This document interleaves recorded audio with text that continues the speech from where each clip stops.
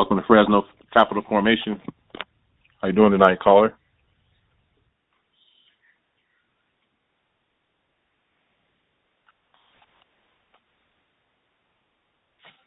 Call has been forwarded to an automatic voice message system. 70. We did not get.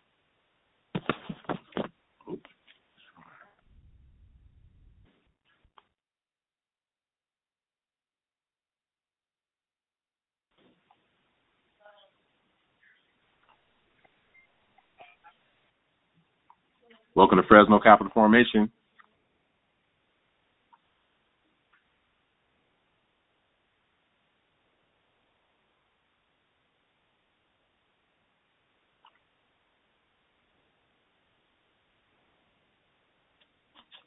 Hello? Hello? Yeah, welcome to Fresno Capital Formation. Yeah, my name is Tony Bullock. I work with Dr. Floyd Harris. He told me to get his number a call tonight at 8:30. That's correct. We are airing on our show tonight. Our last show topic. Yeah, our last show topic was about the 1994 crime bill. Not very many people either recall that bill or are familiar with the crime bill and how it impacted the African American community. Right. I listened to your show last time about that very thing, and I was going to call in, but I could not get in because I didn't have the 6-digit PIN code. Yeah, it shouldn't have you put a PIN, just only the show number, which is 3211. Right. Yeah, once I would put that in, it still would ask me for a 6-digit PIN code. Huh. Let me look at that. Yeah, because it shouldn't ask you for it, but I can update the PIN code if you need to put a PIN code in. Okay. I'm glad you brought it so I can let everyone else know that they need to put in a PIN code. Yeah, because every time I would dial that number, because you talked to one of the people I worked with, which is Sister Eileen Reed, and every time I would dial that number, it would ask me for that 6-digit PIN code. Okay. Yeah, I'll go ahead and try to update that, but we'll go ahead and hopefully wait on some other callers to get in on the line. If not, we can go ahead and start the show. But I understand you live in. No problem. I understand you live in West Fresno. Actually, I live in zip code 93722, but I grew up in West Fresno. So you've seen the. I grew up in West. You've seen the change and everything else. Go ahead. Yeah, I watched. I grew up in West Fresno. I went to Carver. I went to Irwin. I went to Edison. I had my battles myself with our school board at the time, when Keith Chung was a member of the school board. Yeah, I'm familiar with the issues of policing with West Fresno and the crime bill that Joe Biden had put in at that particular time. I was familiar with the impact it had upon Black Americans. Have you heard of the Ice Cube contract for Black America? Well, I tell you what, I heard about that platinum bill that Ice Cube supposedly was working on with 45, and but I don't have I didn't hear any information about the impact it was going to have with Black America. I felt like that was one of the things where Cube should have just kind of sat back to wait to see what was going to happen. But his whole idea was he wanted to work with somebody he felt like was in power and control. But as you see, him, Lil Wayne, Lil Pump, and a few others got played.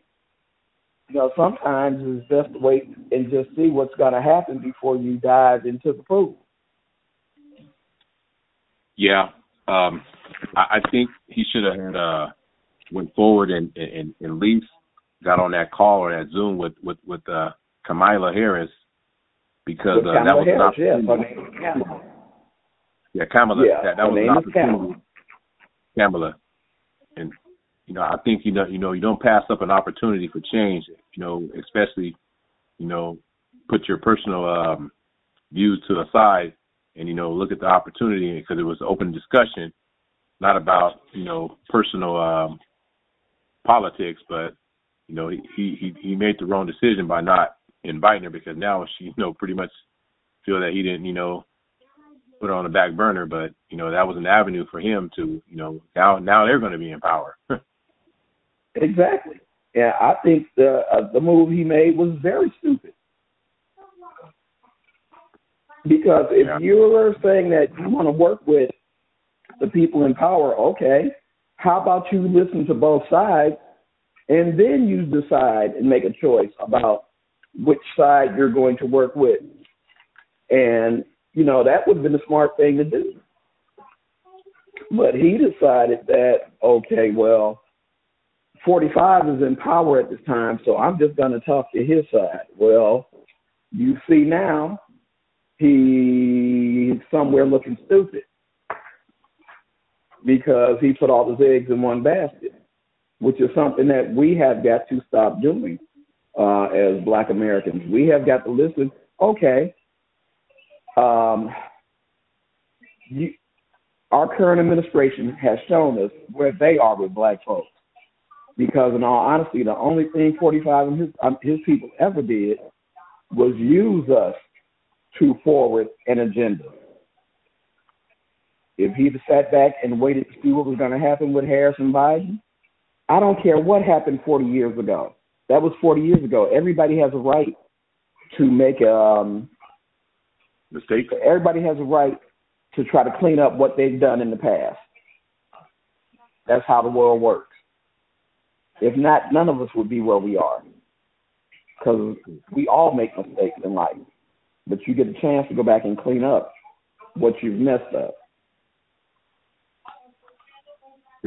It's interesting that you bring that subject up about, being conditioned, with that state of mind on not being open-minded, unless, looking at all the facts, looking at both sides of the fence, or at least on the politics side, and then making an informed decision, and not making a decision based on, not looking at, the whole playing field in itself, and saying, okay, well, I'm going to make this decision based on, I'm not getting, no leeway. And like you said, too far often we fall short, with our struggles, let alone with any progress being made, because of that mind, that either that mentality or that frame of mind, or it's either that decision is making either off of emotions or whatever it is that is making a person, make that kind of thought process happen. Well, if we don't, we will never move forward. Okay? If we sat back and said, for example, well, I know Brother Bullock, but I know that back in the day, he ran with gangs, and I don't like gang members, so I'm not going to talk to him.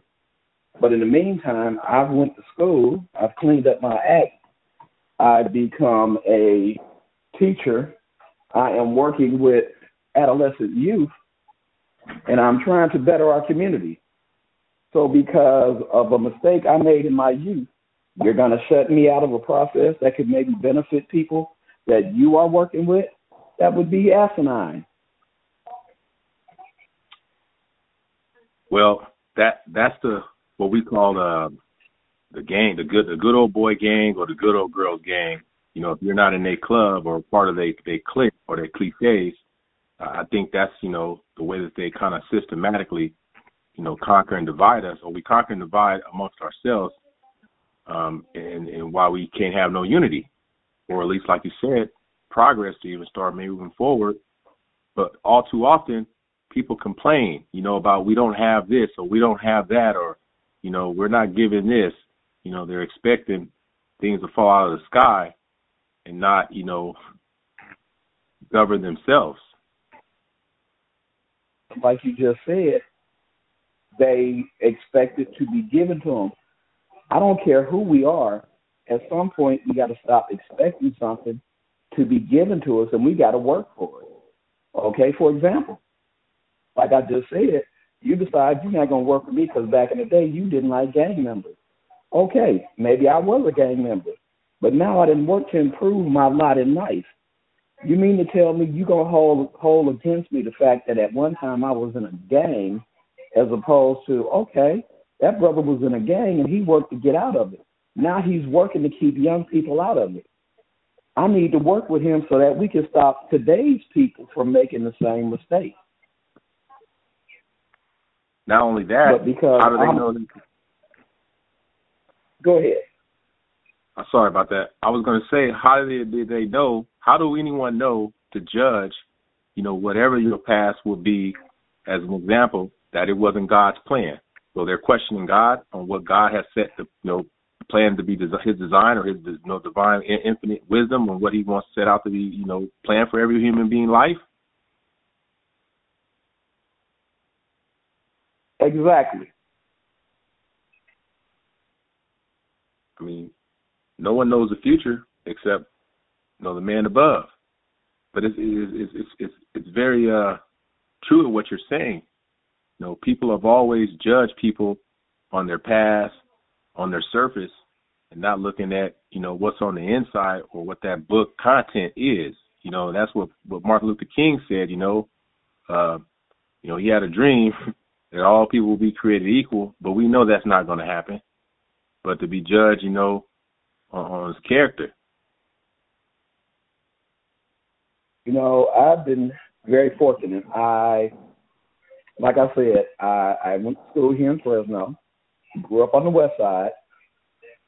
I went to school on the west side, and I can tell you honestly, back in the day, the first thing you heard was, well, if you go to school on the west side, you can't get a good education. Now, when my family came here from Oakland, California. I went to school at Franklin, Carver, Irwin, and Edison.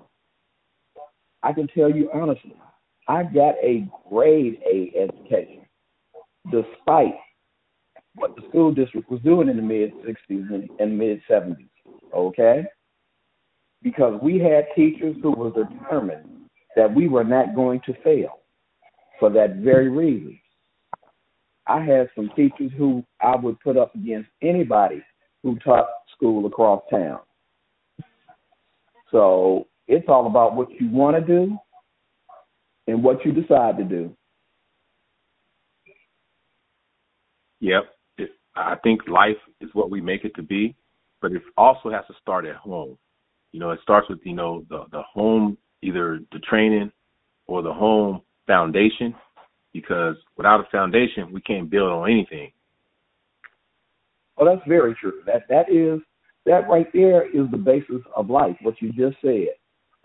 Your foundation is very important. And I can tell you honestly, that old thing that they say, it takes a village to raise a child. That's very true, because my neighborhood was a very working class neighborhood, but it was the kind of neighborhood where everybody had a hand in your upbringing. Okay? Mr. Smith down the street, Sister Johnson across the street.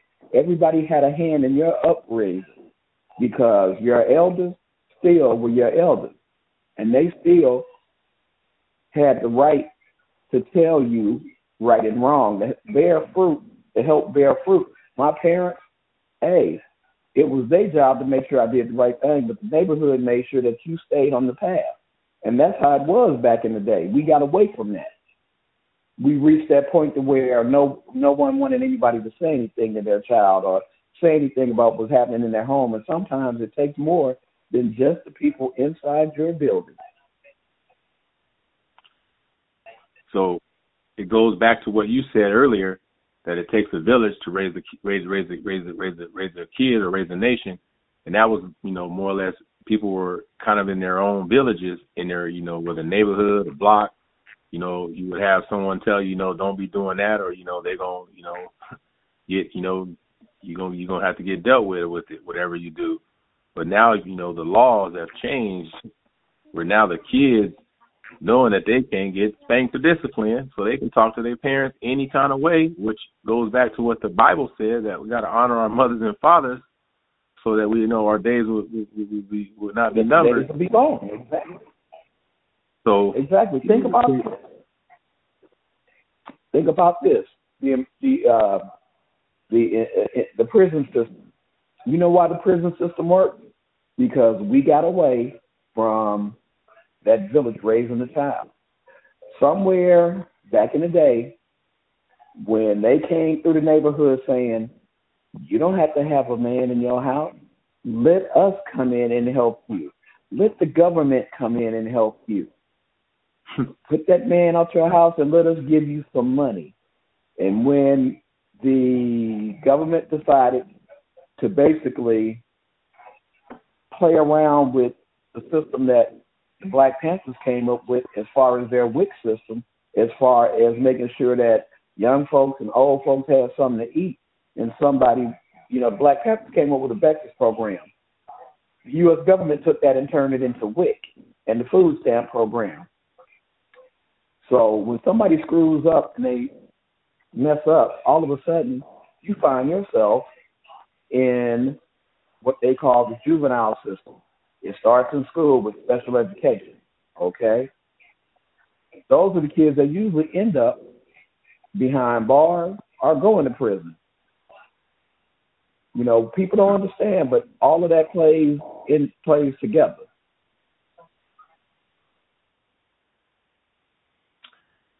I just had a moment of thought here on what you were saying. When it starts off, in that cycle, when you get into that, that system where you're saying that basically woman was subsidized with the welfare check to eliminate the man of the house. And if you think about what that subsidized was, back then it was probably, right now it's probably $500 a month. And if you think about what that amounts to in a year, that's $600 a year. That's just like cash benefit.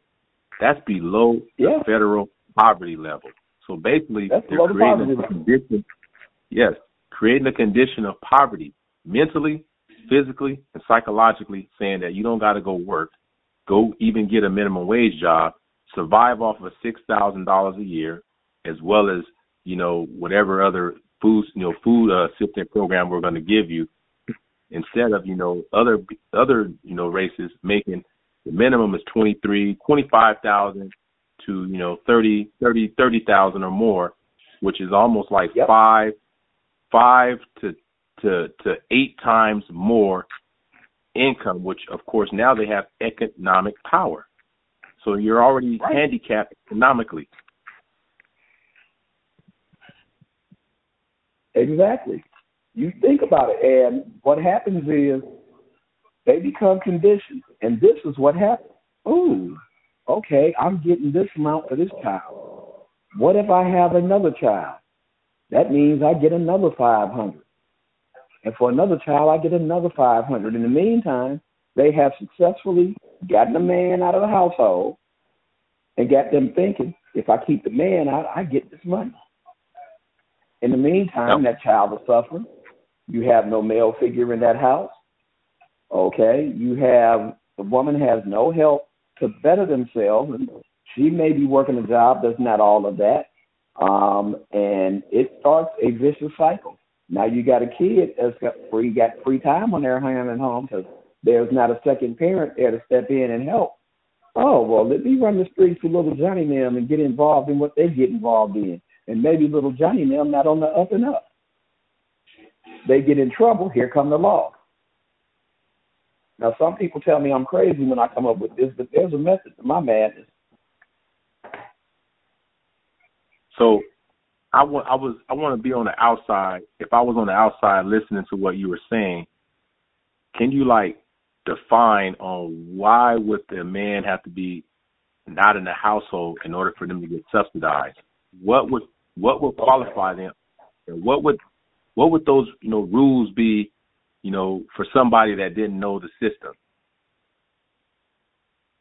Well, the thing about keeping the man out of the household was the fact that this way you don't have that extra earning power. Because if we have the man, it's one thing to take care of you and your children. But if we have that man around your house, he's taking away the quote-unquote food that we're giving you and the benefits that we're giving you. But then again, also, you might start listening to him more. You might start paying attention to the fact that, hey, maybe I really don't need this subsidized government money. Maybe we can make it without that check from the government. You understand what I'm saying? So it goes back, basically, the Bible says that the man is the head of the house, but the land of the law says we can divide the house. Exactly. We're gonna you have to know this, and not saying it don't happen because it does, but for the most part, they brought that strictly into the black neighborhood. Now, there are, as we all know, white America leads the roles in welfare families, whether people want to believe that or not. It is true. Now, with rural America, it's more like we aid the farmers, okay? We pay the farmers to plow their crops under. That's the way we give welfare to them, along with the way that we do it for black America, okay? But if you think about it, that was a way for them to control our people. And not all, but a lot of women fell for it. You ever notice that when those families got off of that welfare and they gave them, why are you trying to get off the system? We're here to help you. You're doing away with some help that you need. But whenever that woman would get into a relationship that was bettering her family and decided to walk away from it, they did all they could to bring them back to it. So that destroys the self-help motivation. But then another thing that I just kind of came to mind as you were speaking on, there's men now thinking it's okay for them to not work, to not support the house, to not support the family. They are okay in condition. Exactly. So I guess you would call it, how would it call, welfare pimps? Yeah, that's a good way to put it. Well, think about this, okay? Let's bring it up to date. Think about the $1,200 stimulus that was sent out, okay? Now, with the pandemic and the way things shut down, I understand a lot of people are out of work. So I understand trying to get back up on their feet. But what happened? Think about it. You had a lot of black men run out there and decide, I'm going to vote for 45. And this is what I kept hearing. He at least gave us $1,200.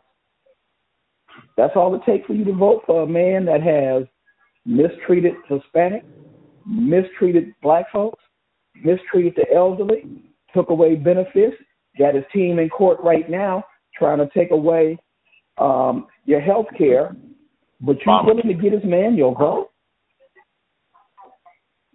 Think about it. I am. Every time I hear you speak, I hear Reverend Floyd Harris in my conscience telling me that's that sellout music. You know, that's that $100 a month. Selling out for $100 a month. That is. Think about it. That was one of the reasons when I came back. I'm recently coming back to Fresno, but that was one of the reasons why I decided to work with Reverend Floyd Harris. It is hard to find in Fresno. It is hard to find black folks willing to stand up for our people anymore, willing to fight for our people anymore. but you can find a lot of them willing to sell their souls to downtown and go along with them.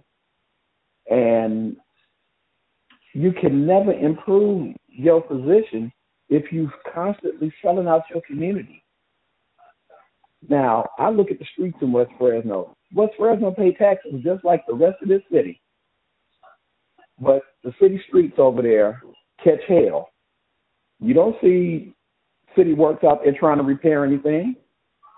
But I can tell you this, I can guarantee you money that is earmarked for West Fresno, I bet it get reallocated and sent up north. Almost take care of that side of town. Oh, yeah. There has got to come a time when we have to stand for what we really believe in and be willing to fight them folks. Because if we don't, they're going to take West Fresno and turn it into what they've been trying to do since I went to school over there. They want to turn West Fresno into an industrial complex and run everybody out of there and put all these businesses over there and say, hey, well, we tried to work with you folks, but, you never did what we asked you to do. No, we never did what you tried to force us to do. Oh, yeah. Like I said, there's a method to my madness. Well, I wouldn't call it madness. It's almost like you foreseeing the truth, foreseeing the future, or as they would call it, a prophecy and what is to come, even though it hasn't yet happened. And as I think about that $1,200 stimulus check, it's almost like they're buying them, like you said, they're selling themselves out for that stimulus check, and it's like, I want to know, it goes back to that slave mentality. They're being, they're giving their vote up to become a slave for like $3.30 a day. I want to know if that's the case. We need to line up all these folks that want to check, and I'd rather have me, some servants for that kind of money. I'd have a lot of followers then. Sign on up and get the check. They're the followers. And it's sad that this is what we have allowed ourselves to become. And I'm not saying it's everybody, and it's not. It's not all brothers and sisters, but unfortunately, it's too many brothers and sisters. This past 4 years, I have followed politics more than I did back in the day. But I'm gonna tell you what's funny. I've had the opportunity to live in the state of Texas, the state of Florida. And when I was living in Texas, I watched exactly how things happen when it's time to vote locally and in the state elections.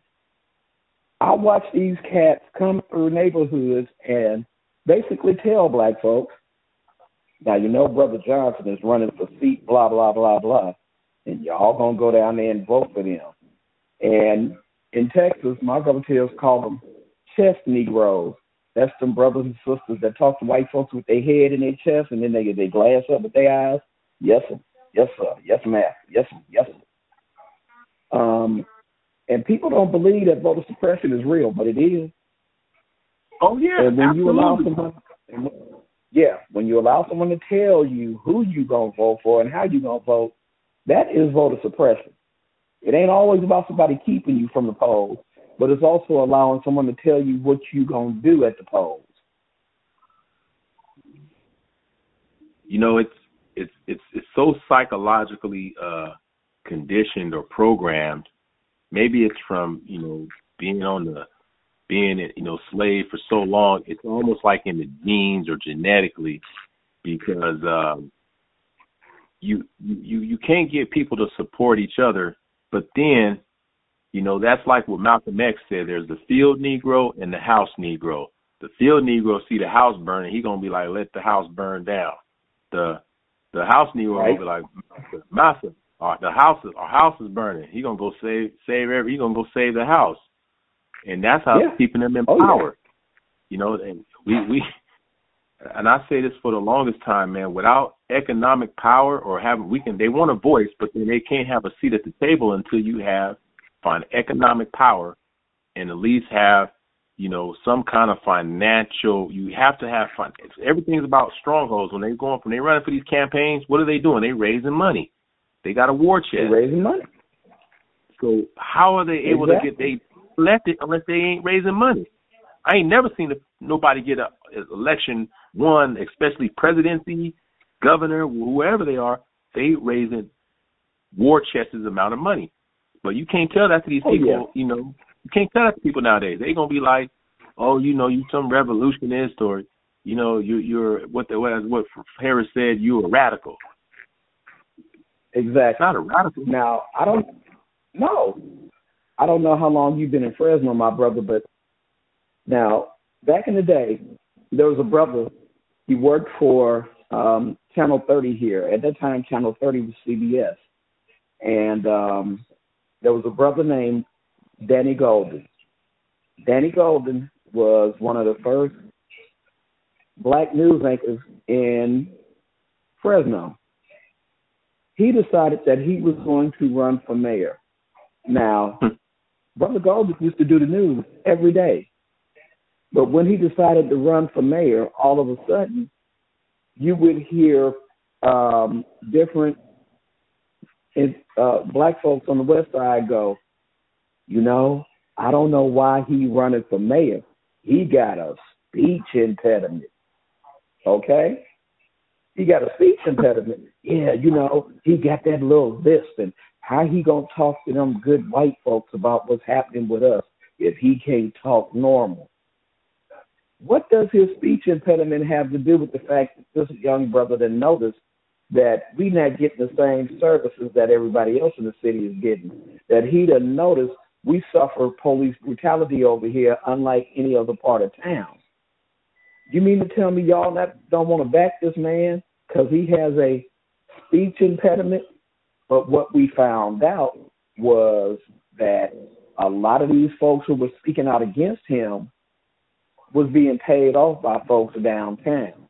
They was getting money from folks on the city council to speak out at their churches or different functions to badmouth this brother. And eventually he ended up leaving here, going to L.A. to work in the news industry. But I thought that was rather sad. And I was in high school at the time.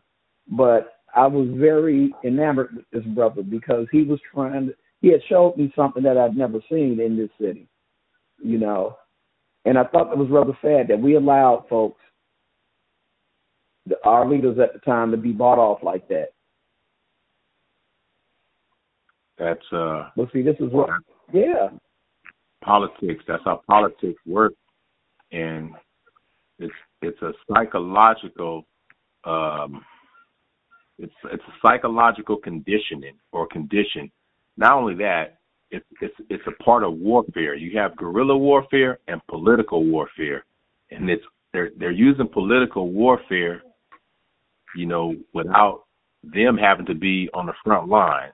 And so you have your spies, and so it's all about staying in power, but at the same time, like you said, these promises, oh, well, this is going to happen, or that's going to happen, or we're going to do this, we're going to do that, and you ask the question how long I've been in Fresno. I've been in Fresno since 1977, and my family originally came out in 1950, so I've seen a lot too, and I've had my shortfalls, and for change, it's like trying to tell a kid that don't know how to read or write to read a book, and they're looking at the words, and the words looking all funny, and they're like looking like they don't understand. So it's like trying to sharpen iron with stone, but everyone wants to be in the Stone Age, want to live in the Stone Age. Stone Age. Or they call it Mississippi Fresno. Yeah, Floyd says that often. I call it the no, because all you've ever heard was no, no, no. You can't have that. You can't do this. That ain't for you. See, I've always called it no. For example, if you ever notice, and I can tell talking to you, you're a brother, you up on your politics. let's take Diamond and Silk, okay, which I call coal and burlap. But Diamond and Silk decided they was going back their boy, 45. Now, he knows what's right for. If you watched them, they were nothing more than a minstrel show. If you watched them, he knows what's right for us. Notice, he knows what's right for us. And their message to Black America was always, just go with the flow and you going to be all right. He going to take care of you. They going to take care of you. And like you said, it was like being on the plantation. You Negroes need to come on and get with the program. Y'all need to start fighting against this. Get with the program. That's exactly what it is. It's their agenda, and so that's the main motivation, or I would say the driving force, is all about their agenda. And if you're not with their agenda or trying to support their agenda, and turn a blind eye to the truth, and that's why people are not going to stand up for what's right, or question or challenge it, but they'll question me or you. They'll challenge us, even if we know we give them the facts. We can give them the facts, and the proof can be, as they would call it, the proof in the pudding, and they'll swear up and down that it wasn't sweet, it was a foul play. But they're not going to question the crook, that's behind the politics, and pretty much they get a good salary, to govern the people. And so I just never cease to amazes me how, when it comes down to economics or political or policies, this is not going to change, but people are going to complain about their condition. Exactly. There is no way, shape, or form that 45 should have been able to do a lot of the evil things that he did in the 4 years that he was in the White House. But one of the things was, the Democratic Party, and I understand you may be outnumbered, but you need to raise a little more hell. See, back in the day, the Black Caucus was actually the Black Caucus. They actually did some work. Nowadays, the Black Caucus is the Black Caucus in name only. Maxine Waters is still there, but she can't do it alone. Clyburn is still there, but he can't do it alone. AOC, all these New Age folks, they want to come in there, and they want to run their mouth, but when it really comes to standing up and fighting for something, they don't do that. They down with these little news bleeps. Oh, well, AOC said so and so and so and so. I don't care what you said. I want to see what you're going to do. There is no way that this man should have been able to run wild like he did. And this is what we have to look at when we vote for people. I'm not saying that Biden and Harris is going to get in there and all of a sudden it's going to be kumbaya and the world going to change and this and that. No, not saying that. But I'm saying it's got to be a little bit better than what we've been dealing with. And at least these are some folks who are approachable that we can talk to. And it's got to start at some level. Me, I plan on doing just that.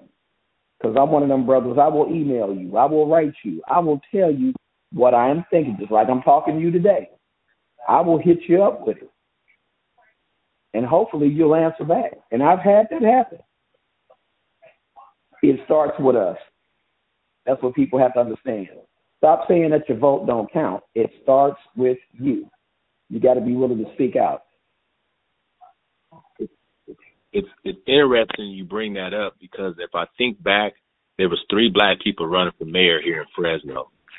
And I think Floyd was the only one that got the most vote. And the other guy, which is Elect Dyer, he got everything, but he, like I said, his campaign finances, they raised a tall amount of money. And it takes money to, I guess, make money, or what you would call it, to be in politics. But, right. Well, I helped Reverend Harris on his campaign. I was one of the people helping him with his campaign.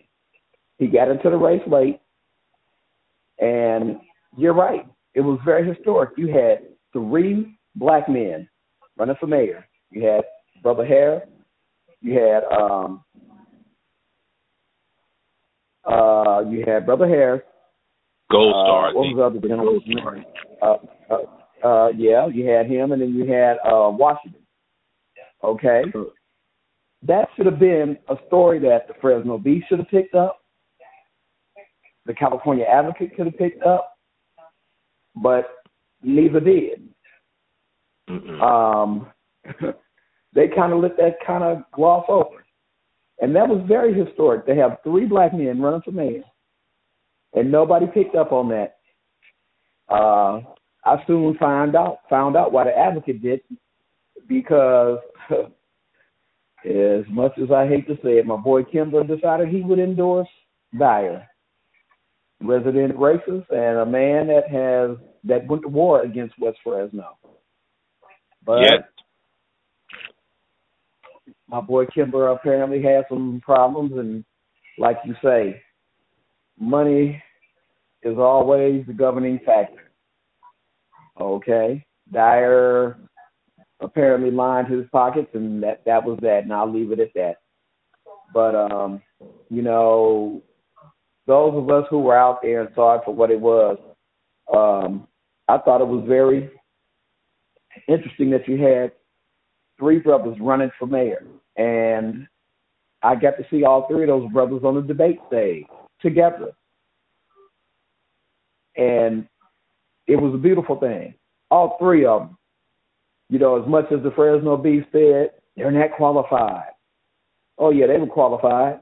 They were definitely qualified. And I can tell you now, any one of them brothers could have been mayor of this city.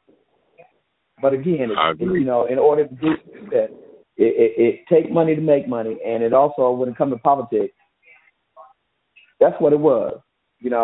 Developers and different people, they needed Dyer in that chair so they can do what they do to this city. And lo and behold, that's what happened. Now, Jerry Dyer, to his credit, said, I want a united Fresno. Well, he just don't know. We getting ready to hold his feet to the fire. I'm going to see if you really want a united Fresno or if you just up there talking talk. We're going to find out. Yeah, that's that right there is going to be how would I call it? That's going to be a tall. That's going to be a struggle because it's a tall struggle. It's a power struggle. He led the chief. He was the top chief for so many years, and now he's the top. Now he's a top official, and so you have law and politics. Just like the Lady of Justice symbol. You have law on one hand and order on the other. The balance of power is unequally proportioned here in Fresno, and people are in their stone age, mentalities, and they're not going to come out, show out. I mean, they'll do, marches and things like that, peaceful protests. But when it comes down to, empowerment, I think, we got many years. It might not be in our generation, but at the same time, it's pretty unfortunate out here because, the poverty level is so high, but the ag industry is making billions. That was what we talked about in the last show. There's companies that are, making a lot of money, but black people is not going to work for another black company or black person or support a person, but they'll work for someone else. And, that's just the way it is out here. People can be entrepreneurs, people can be businessmen, people can be political people. But people are not going to support those kind of people. It's going to be other outsiders that will support them people, or support, the people that are making, the progress or the change to happen. Right. Well, again, like I say, one of the things of growing up in here, I knew as a young man that Fresno was the agriculture center of the nation. Growing up here, I had friends whose parents owned the property, and who were involved in the ag industry. I played ball against guys whose family owned big farms in Kerman and Riverdale. I did have one brother I grew up with whose family owned a farm here, and they ended up moving to Tulare and bought a bigger farm. Their family was in the almonds. But you're right, for the most part, black folks missed out on that. You know, instead of doing what we did in the South and get back into that land, a lot of our folks came out here and ended up in factories or ended up working behind a desk, things of that nature. And we really missed out on getting involved in ag here. And that right there in itself was a bad move, because a lot of that money could have been generational wealth for black folks had we done what we did in the South. How do we fix that? I don't know. Don't have an answer for that. But there comes a time when you have to look at it and go, you know, we need to try to get in on this like everybody else. Like, you know, you see people push their kid, hey, be a football star, be a basketball star. But we need to get back to getting in that ground. We need to own some property. We need to buy land again. You know, and I'm not talking about running out buying a big house. We need to buy land again. We need acreage. You know, it's interesting, you know, you bring up the land banking. I call it land banking. Right. With the idea of land banking, developers been doing it for many years, and that's how they are able to make money and get rich, because then they hold on to the land till it appreciates, and then they build on it. But, you know, the land, like you said, is where people have to own the land, and if you have so much land, you can farm it. But what's going to be really be a game changer for people out here in Fresno, they're going to really see they're going to be on the sidelines again, is the marijuana and the pot industry. That's legalized, but watch how many black cultivators, or you would call them, or distributors or manufacturers, are going to be black.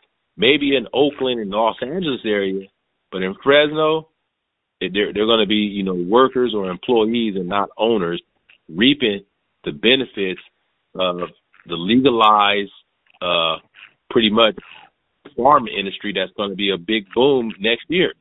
I mean, it's just going to be something that's going to be a fate to watch, and they're going to see how the others are going to come in and carve out, you know, these areas of businesses that are zoned to, you know, operate that kind of business. And like you said about the housing or the land market, I just had a deal that didn't go through on trying to renovate and remodel a home in the West Fresno area, because the land value is so low. It doesn't. It appreciates, but if you look at, you know, the market rate, it makes people nervous and hesitant to move forward to make change happen. Oh yeah, to invest in their own property.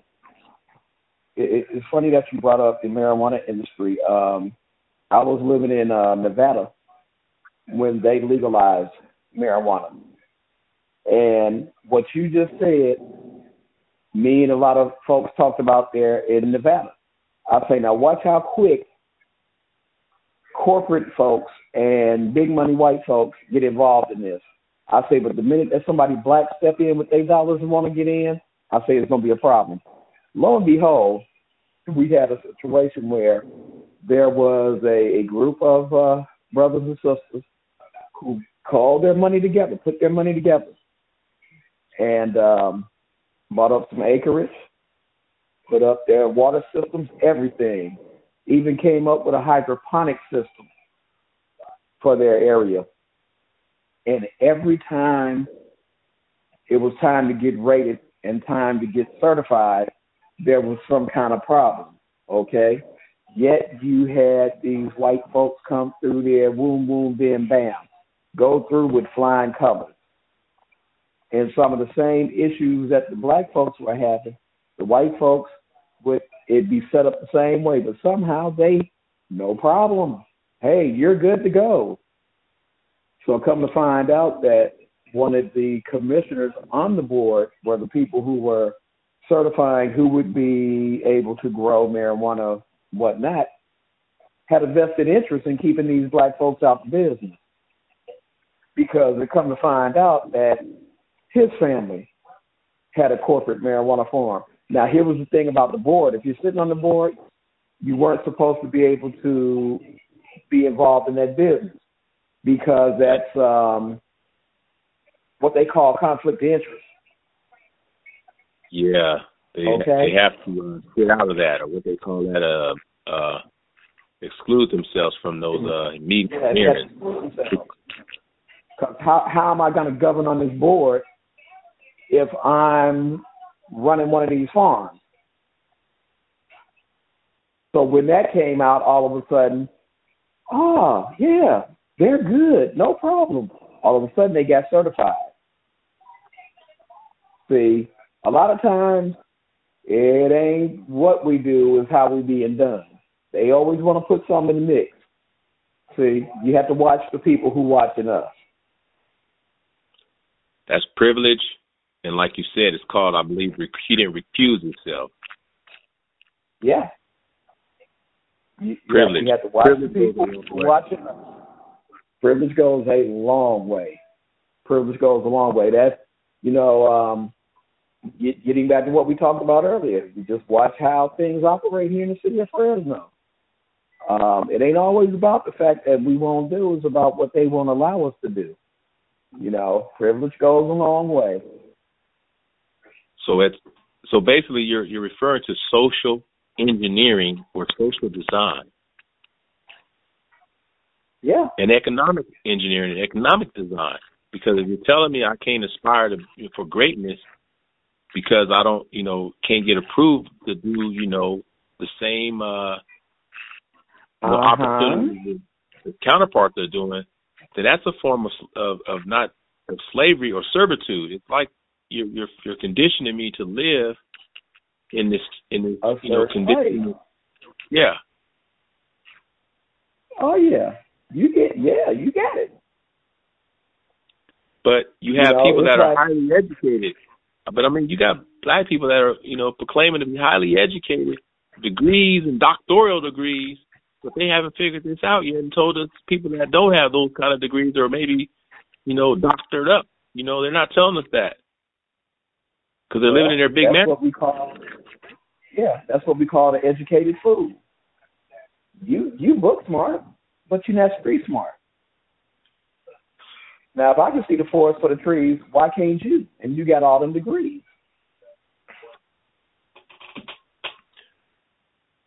But those are our leaders nowadays. They got to have a degree to be a leader now. That's what they're pretty much saying. That's why, the brothers that was probably running for mayor didn't get as many votes because they not, they don't have the degrees as far as that what they call that sorority or like that college sorority thing. They're not a sorority club. The thing about that is when it comes to them, let me tell you why these brothers didn't get them votes, because they didn't play the game right. And when I say they didn't play the game right, they weren't out there selling out their brothers and sisters. I'm not, it's that same old mentality. I'm not like those black folks over there. Okay? Notice, they go out there, they eat their hands, but I use a knife and a fork. They roll their R's, I pronounce correctly. Think about it. You've been out there. You've been out there. You worked around the masses. You have seen some of our folks who have no problem going out there tap dancing, and then you have some of us who sit back and look like, I can't do it. I refuse, and I myself have been there. I refuse to sell out. I can't do it. I have worked jobs where I've had people tell me, if you just wasn't so, and I don't want you to take this wrong, if you weren't so black, excuse me? Well, sometimes you have to just smile and go along, but, you tend to point out this and that all the time. Well, what's wrong is wrong, and what's right is right. But I will not sell out.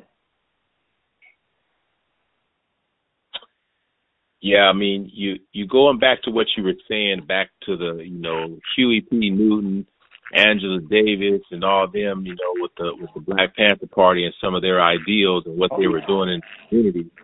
I think we lost our Black Power movement, or at least they forgot about history and what they did, and how their programs was taken and restructured and reformatted to condition us in a way to where we don't have any upward mobility, and so they look at those people as either radicals or revolutionists, but, we have to have a change. And I think, until we start having, that revolutionary, spirit and mindset and mentality with our own programs again, I think, we're going to stay in this condition that we're in, which is like a slumber, sleep. It's like when Abraham was drunk with all that wine, he wasn't alert or aware of what his daughters was doing to him. And that's what we are, mind we're in now. We're asleep. We're slumbering. We don't know what's going on, what they're doing to us. Or we awake and we know what's going on, but the rest of the masses are in a slumber. They don't want to wake up. One of the things that me and Dr. Harris talk about is the fact that no matter what it is, no matter who it is in this city, they can call Reverend Floyd Harris with a problem. We will stand, we will march. We have no problem doing it. Well, what gets me is, why is it our other black leaders are willing to stand and march with him? Why are y'all so afraid to stand with your brother? Why are you so afraid to be seen with your brother, doing the right thing? Many voices get heard instead of the one or the few. We have got to stop being afraid to stand on principle. And like you say, there is a slumber. But I can guarantee you this, when things do start to get better, they're going to come out. Then they're going to want to be seen. I'm going to tell you that now. And trust and believe, they will get better. I work with Dr. Harris in the Fresno Freedom School. We're going to make sure that Freedom School is a shining star and an example for Fresno. Not just West Fresno, Fresno. Yeah, I talked about on the last show, and that's what you guys are teaching is $1 billion. It's like the ag industry, which is starting off with the youth, which you know how much money they make in the ag. They make billions. That's $1 billion dollar skill set.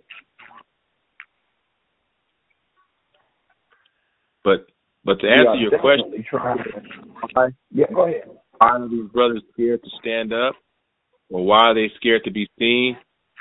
You know, some of those reasons are they don't want to be associated. It's like if you go out with someone that does a drive-by, you in the car with them, then you're guilty by association. And so that's kind of why they don't want to be, you know, too close to people that are too loud, that are too outspoken, you know, or they might be a part of some of these organizations that get some support and funding from some of these government or political people that might cut their funding off, which is a part of their livelihood. So it's a lot of different factors on why it's control. It's control. It's basically what it is. They're under control. Exactly. No, I can't have you mess with my dollars.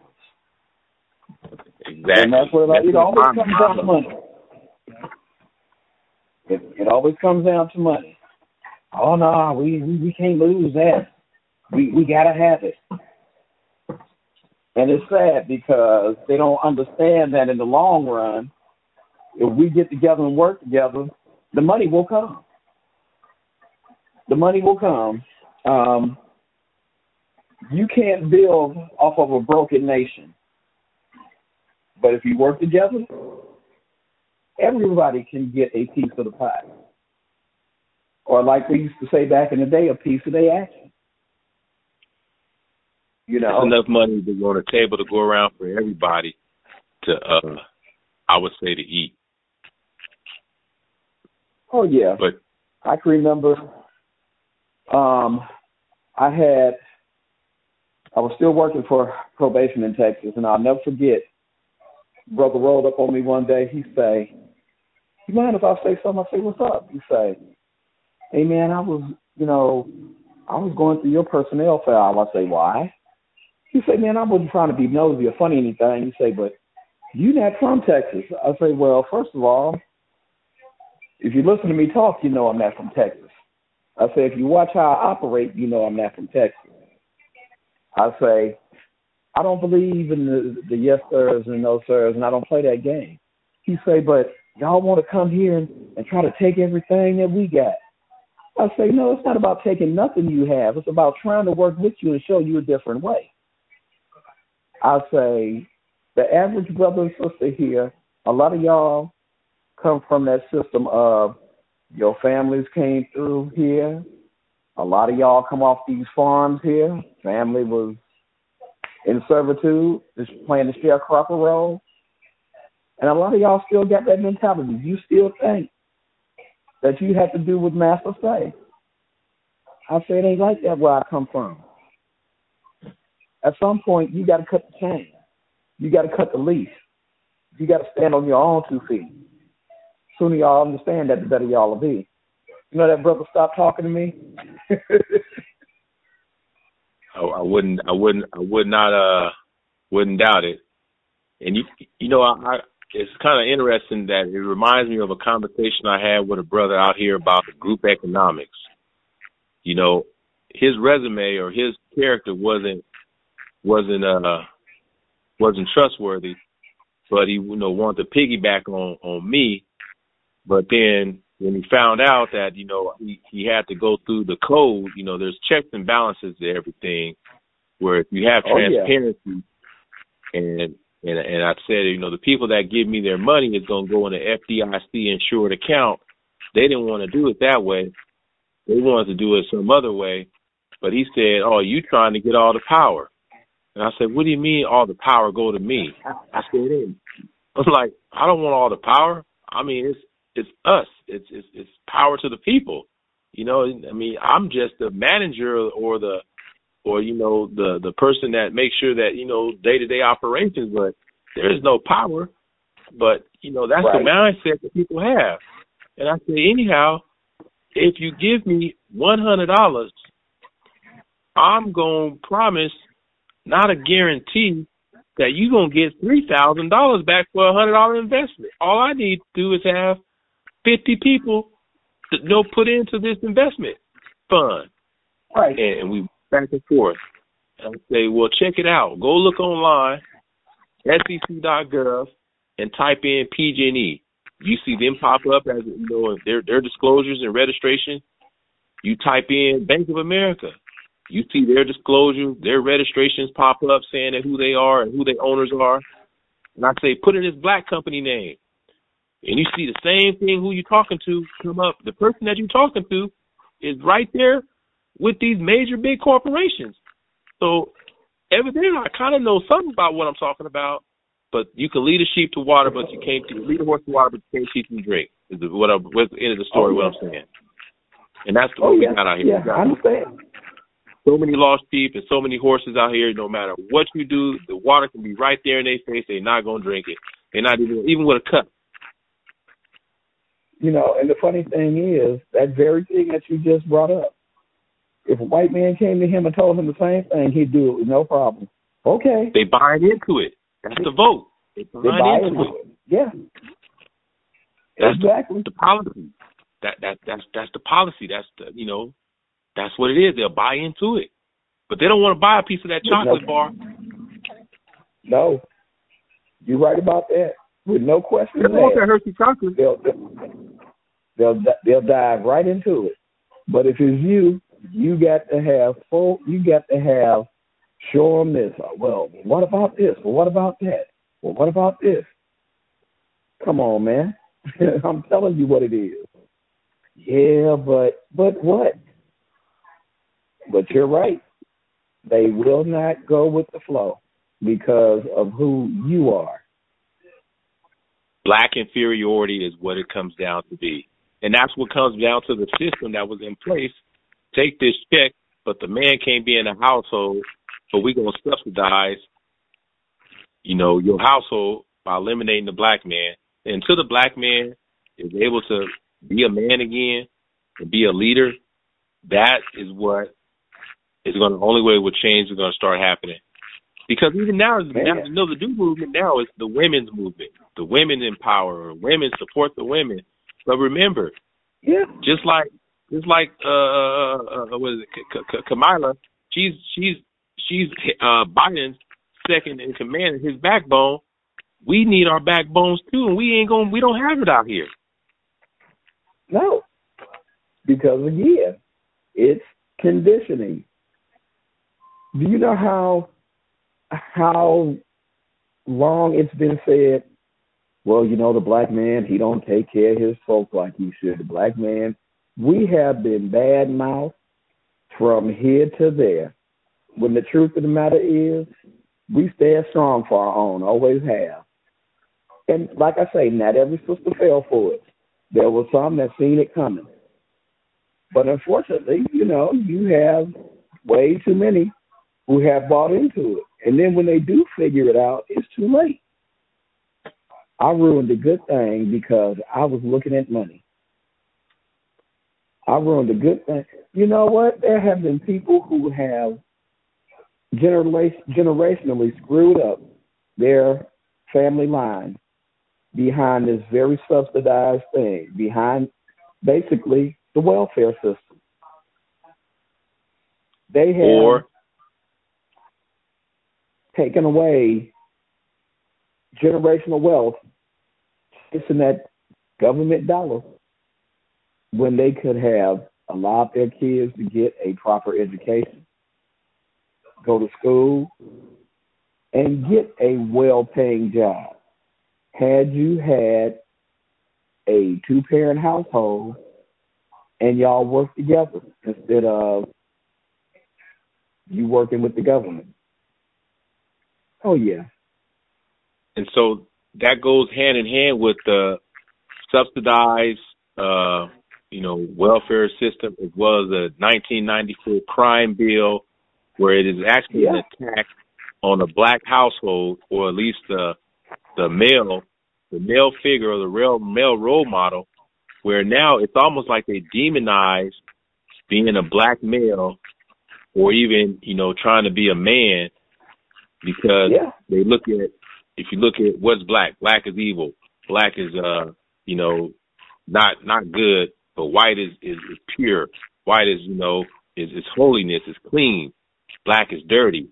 That kind of a, psychological conditioning, to where even now that you can have an intellectual conversation, and if you told me something and I checked out and said, oh, brother, that was true history. That's a fact. I have to believe it, but people going to reject the truth. And like you said, just question it, deflect it, and not even go along with the facts. If you told me, brother, you put your money on this stock, you're going to get, you're going to become wealthy.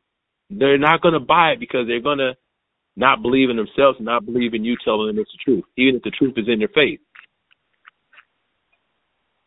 And that's why that's the problem we have now. And it blows my mind, where I don't know if Brother Harris told you, we have our own crowdfunding portal where people can raise money, and they're thinking like the money goes to my bank account.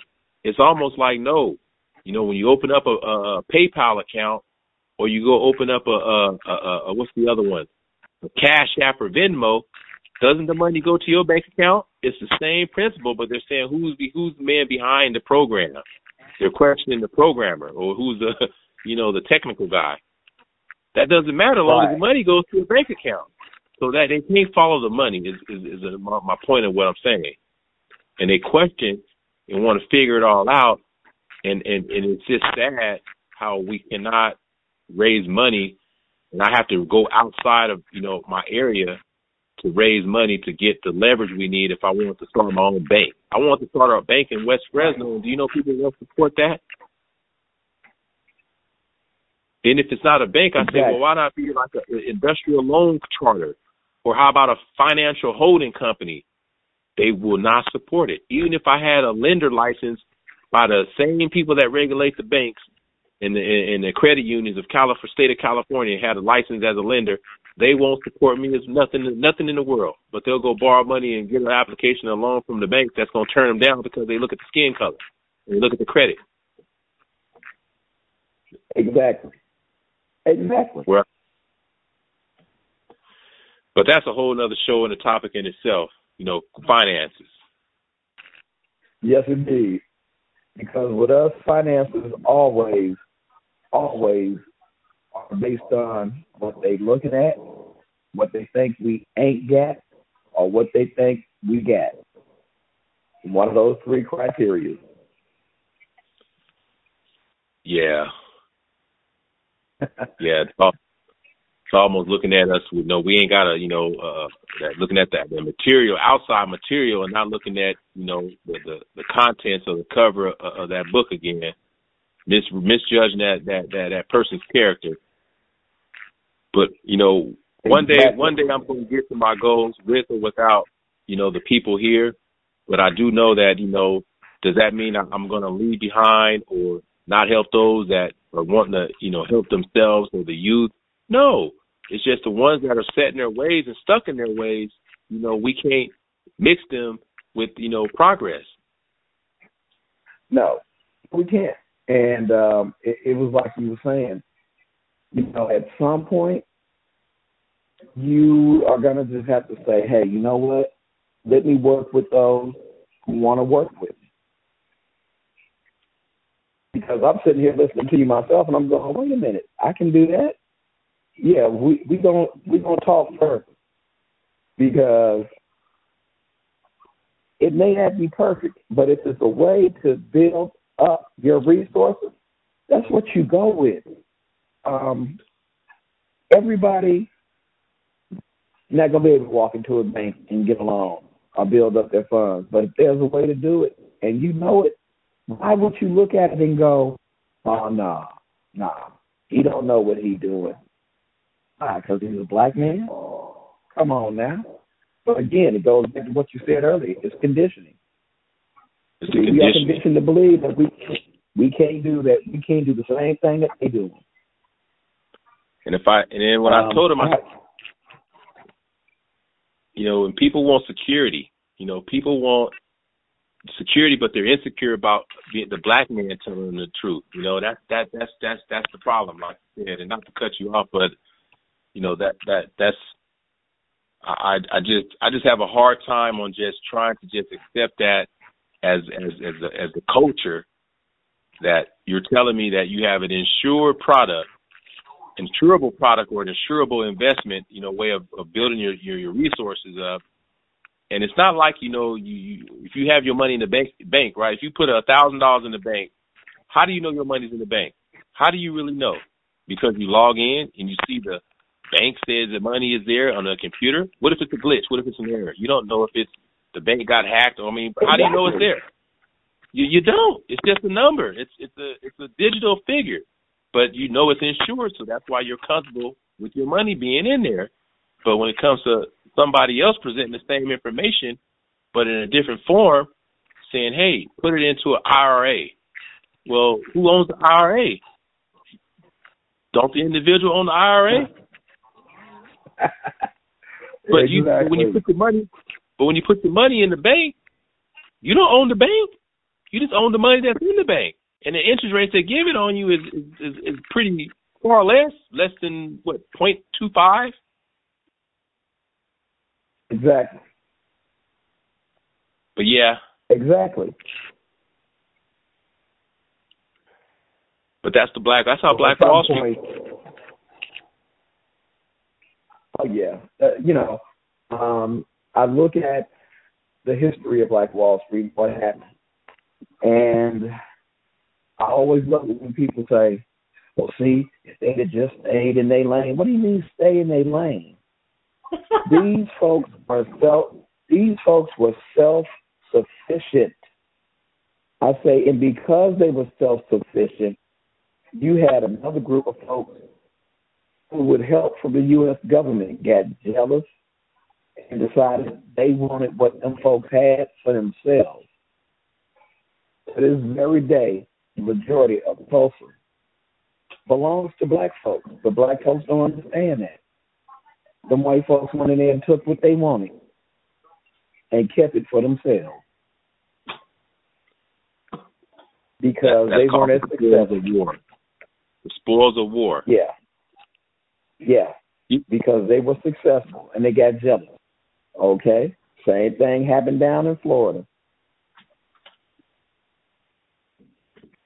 You know, they burned successful black cities in Florida where they went in and decided, hey, well, we'll just take what we want because this should be happening for us. But you didn't work for it to happen to you. So, yeah. Oh, yeah. You know, it's that evil. Yeah, it's not the last days, but it is some wicked days is what I would call it. And when, you know, it's gonna have to be a wake up call. You know, and that's why, you know, we don't have no guidance out here. You know, that's why this youth don't have no guidance because they look at how we treat each other. We have other races treat us better than their own kind, respect us better than their own kind. We don't have no self-respect, no loyalty, no unity. I mean, our culture is so gone. I mean, it's like our culture is like washed away. Without a culture, you have no identity. You have no identity. And the sad thing is, when you do find some of us who work together, they look at us and go, what's wrong with them? What they up to? Why do we have to be up to something because we're willing to work together? Why is that all of a sudden not the norm? Why is that something that don't make sense? Y'all working together? Oh, no, y'all up to something. Why we got to be up to something? Because we want a better way of life for our people and a better way of life for our children coming behind us. I say this every day. I am 61 years old, so my time is short. But I need to leave this world better than it was when I got here. You understand what I'm saying? For those that come after you. Exactly. Or at least walk in the footsteps. I mean, the examples we set.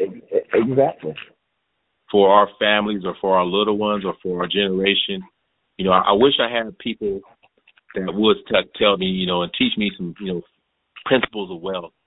Saying, hey, you know, even, you know, people that are out, you know, selling drugs, they're businessmen, but they don't know how to, you know, channel that business that they have into legalized, you know, wealth or legalized income. Right.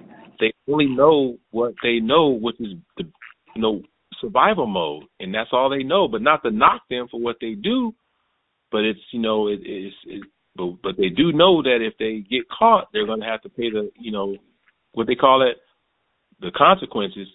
But man, everything, like I said, they always say consequences. Elections have consequences. But I'm waiting on where are the consequences of the elections that are happening. You know, from state, exactly. Local government to political. I want to know where those consequences are that, you know, these elections have when these new people get in office. Well, you know, people don't realize that for everything that 45 has done, when he leaves the White House, that extra protection is gone.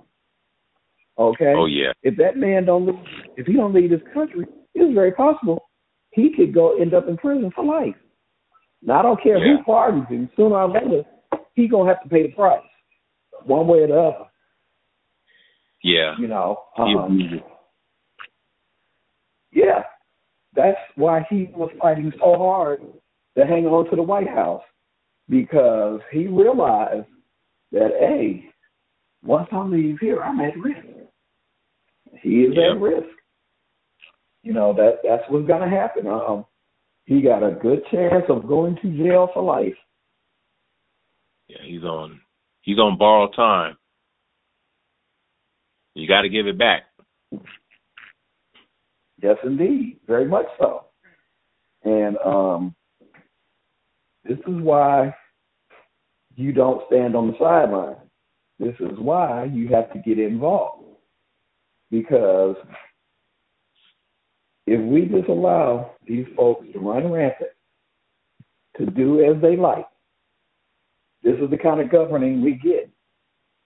Like I said, I'm not expecting Biden and Harris to walk in there and everything is going to be kumbaya, because that's not the country we live in. I served in the military. One of the things I learned serving in the military and being stationed in different countries was how different countries operate. When I was stationed in Germany, now, you know, the world wars they fought. I was treated better in Germany, a country that had always been presented to me as being so super racist. Mm-hmm. But for the 3.5 years that I was there, I could move around with no problem. I could sit out in the park at 3 and 4 o'clock in the morning and never be harassed. Whereas in the U.S., if I'm sitting in the park at 3 or 4 o'clock in the morning, first thing I might have to do is have a police officer roll up on me. What are you doing here? Never had that issue in Europe. And the German police would roll by and they, how you doing? They'd speak. I'm fine. Have a good morning. They didn't look at you and see you as a threat. Unfortunately, here in America, your country of birth, black men are always seen as a threat. We're always a bad guy. Because we're being demonized as well as institutionalized racism. Sad but true, my brother. Sad but true. But you know, the thing is, we have to work. We have to work to make it better. And you know, you said something earlier. You know, we can either constantly complain about it or put in work and make it better. That's why I work with Brother Harris. I look at these young folks and think, you know what? It's got to be a better way for them. And if I can help do that, that's what I'm going to do.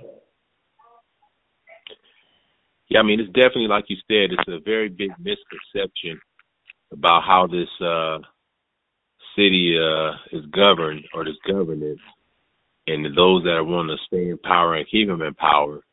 And you have the disenfranchised, or the disproportionate, you know, of inequalities in wealth, especially with the, you know, land, the way that the land is developed out here and what land is valued at. I mean, it was, I'll tell you, the deal that I had last week, it was, you know, to invest into Southwest Fresno. It was an investment, but because of the land value and the lack of education and not having a progressive mindset, they were fearful about, you know, the progressiveness of what they're doing, you know, as far as the investment decision. It was something that they could not come to agreement on. An informed decision, even with the facts in front of them. You know, and let me ask you this, because you just brought up something that made sense. And you know, you deal financially and you're out there a lot. Do you find that trying to do land deals in West Fresno, if you were to take that same land deal and go out north with it,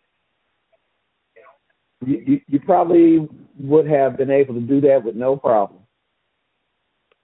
I think if it was And another I race, say that it would have been no problem. okay, I get you. I get you. It's the same old Fresno shuffle. Okay, I got you. I mean, the deal was excellent. It was like, I was gonna, the proposal, or at least the expectation, was to build a house for under $86,000. Okay. I could actually see a return on investment with that. But that's what it came down to do, is to build a house, for that amount. And I helped, I was a part of the financing, so the financing was there, but they did not want to, look at the additional cost that they might have, to think about. Overall, the total cost would have been to about $130,000 to build the house, but they didn't want to make that investment. Okay. But if you go out to the north side of town or anywhere else, even the homes that's built in 1940, 1950 are selling for about $220,000 to $250,000 right now. Exactly. So, I follow your math on that. Yeah, I know you following the math. Came up. Exactly. Whether they want to hold on to the inheritance of the home, or sell it, and or whatever the case would be, turn into a rental producing property or income producing property. It was just one of those situations where I think if I was dealing with someone on another side of town, you're right, they would have passed up the opportunity. They would hands down. Even a real estate agent. I mean, I consulted with many professionals, and the real estate agent said that was a hands down deal. And he was black himself. Right. He actually sold me my home and paid for my closing costs. And he was like, I would have jumped on that all day. Yep, it is amazing how they will look and go, I'd love to do it, but, and the minute they start with that, but what's holding them back. Well, it was other people, I would say weighing in on the decision, but the expectation wanted me to build a house for under, market value, construction costs, and that's just right. Nobody can do that. Not make money and be in business. It was not a profitable situation, and that's the way we are. Yeah, it's funny how you want us to do the same thing that the other folks do, but you always want the hookup from us. You want us to do it for less. Whereas you overall, think about asking other folks. Yeah. And I try to be fair, about everything, but even, what they fail to realize is, just like the insurance companies, if they insure your house and the house burned down, how do they know what the value of your house is? What do they use? I use the same software, I use the same tool, so we're all talking the same information. It's coming straight from who your mortgage insurance company is going to be, who they evaluate the property and assessment. But I can't give advice on something that if I'm not an inspector or appraiser, if I'm not an appraiser, I can't give you that advice. But I was pretty much everything I did was questioned, and that was a deal killer right there. Not to say that exactly. There's not going to be other deals that's going to happen in the West Fresno area, but someone else would appreciate that opportunity and build and add value to their home and their land.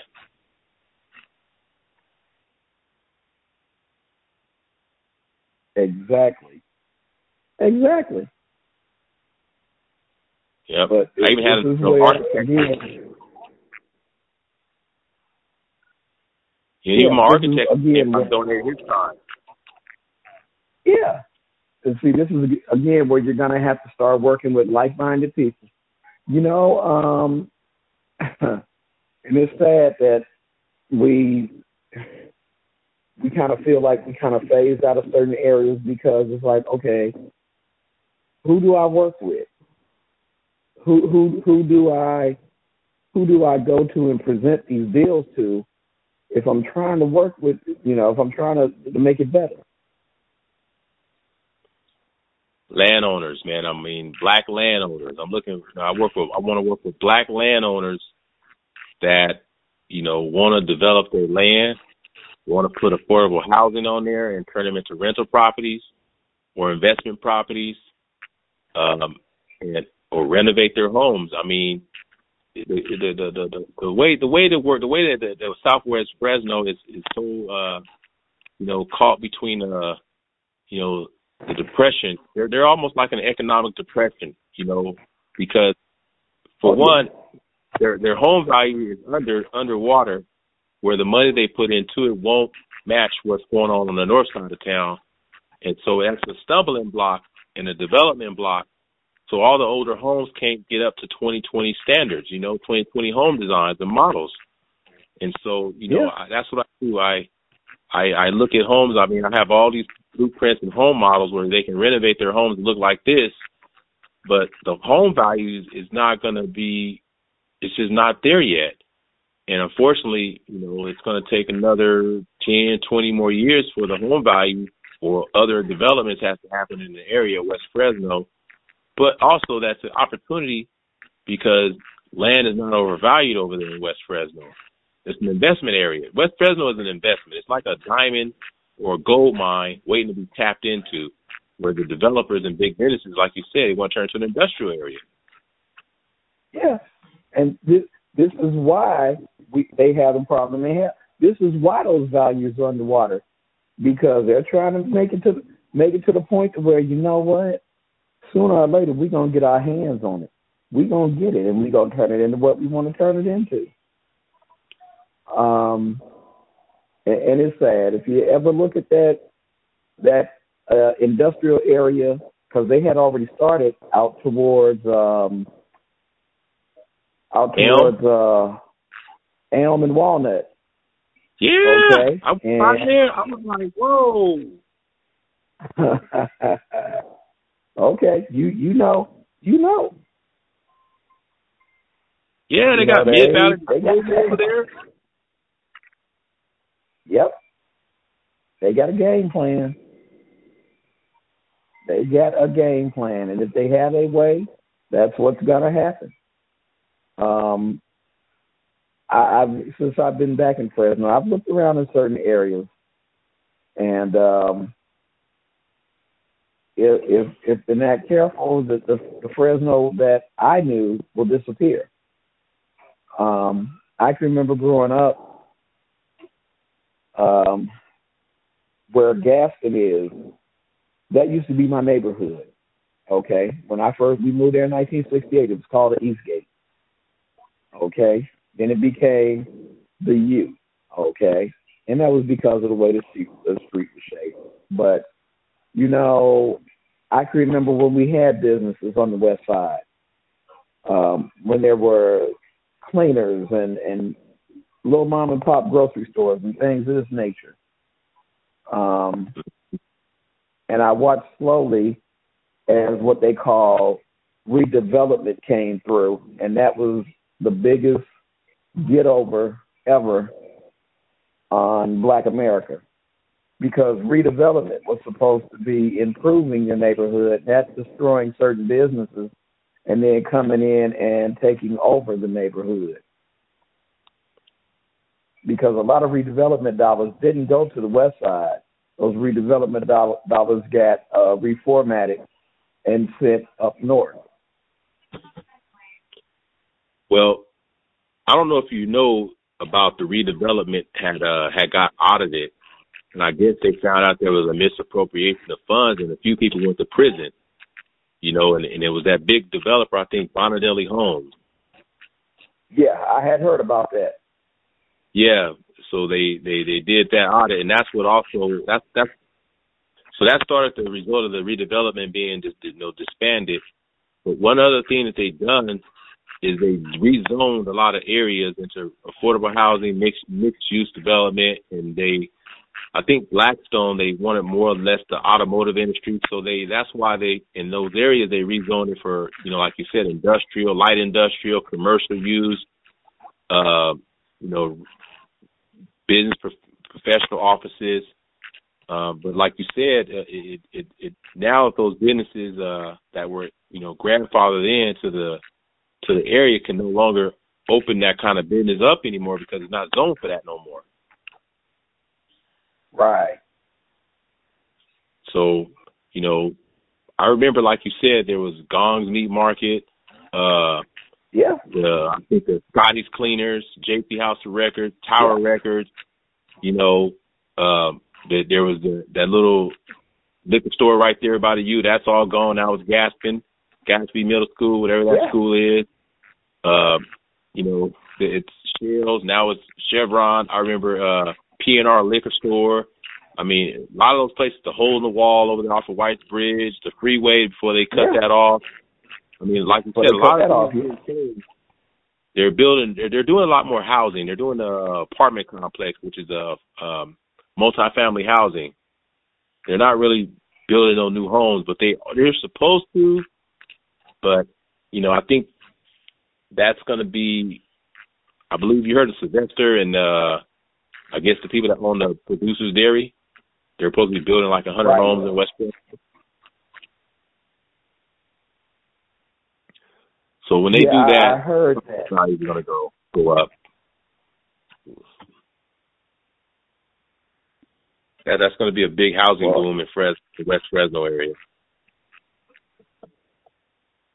But anyhow, man, I know we've been on this call for about an hour and 30 minutes. No other caller has joined us. So it's kind of good that we have the show to ourselves, share like ideas and like visions. I think that's what sparks the revolutionary mind. We're not going to say the revolutionary soldiers because that's a physical form of view. But we're talking about a mental revolution here. We need to have take place first. Oh, most assuredly. And I tell you, my brother, I have definitely enjoyed conversating with you. And now that I know that you know Floyd, I will definitely be getting in contact with Dr. Harris and getting some more information about how you conduct your business, because I believe there are some things we can get done. Yeah, I just need the right people on the team. And, I'm not always wanting to be the leader.